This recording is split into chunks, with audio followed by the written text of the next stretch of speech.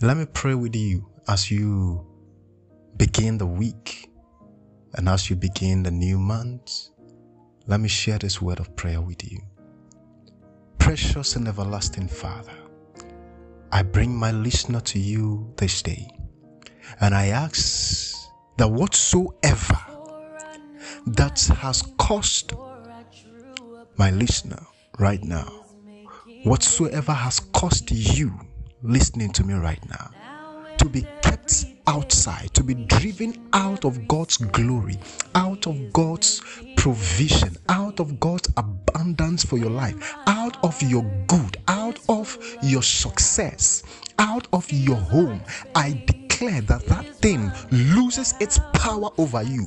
Be it the spirit of rebellion, be it the spirit of lust, whatever has driven you out, whatever has kept you out of God's mercy, kept you out of God's grace, kept you out of God's favor, today that it loses its power over your life. You are hereby redeemed by the blood of Jesus.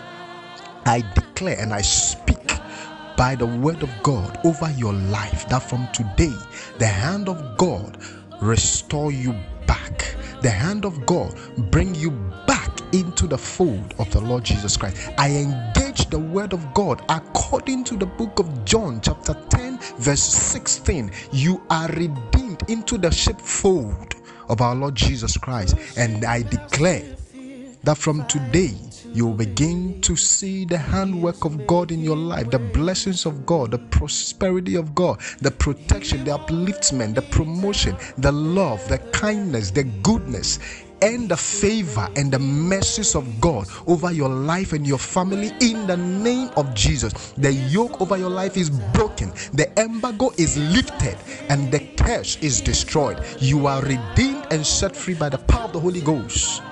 I declare you are redeemed and brought back into the kingdom of God, into the fold of God, into the glory of God, into the anointing, the prosperity, the healing of God.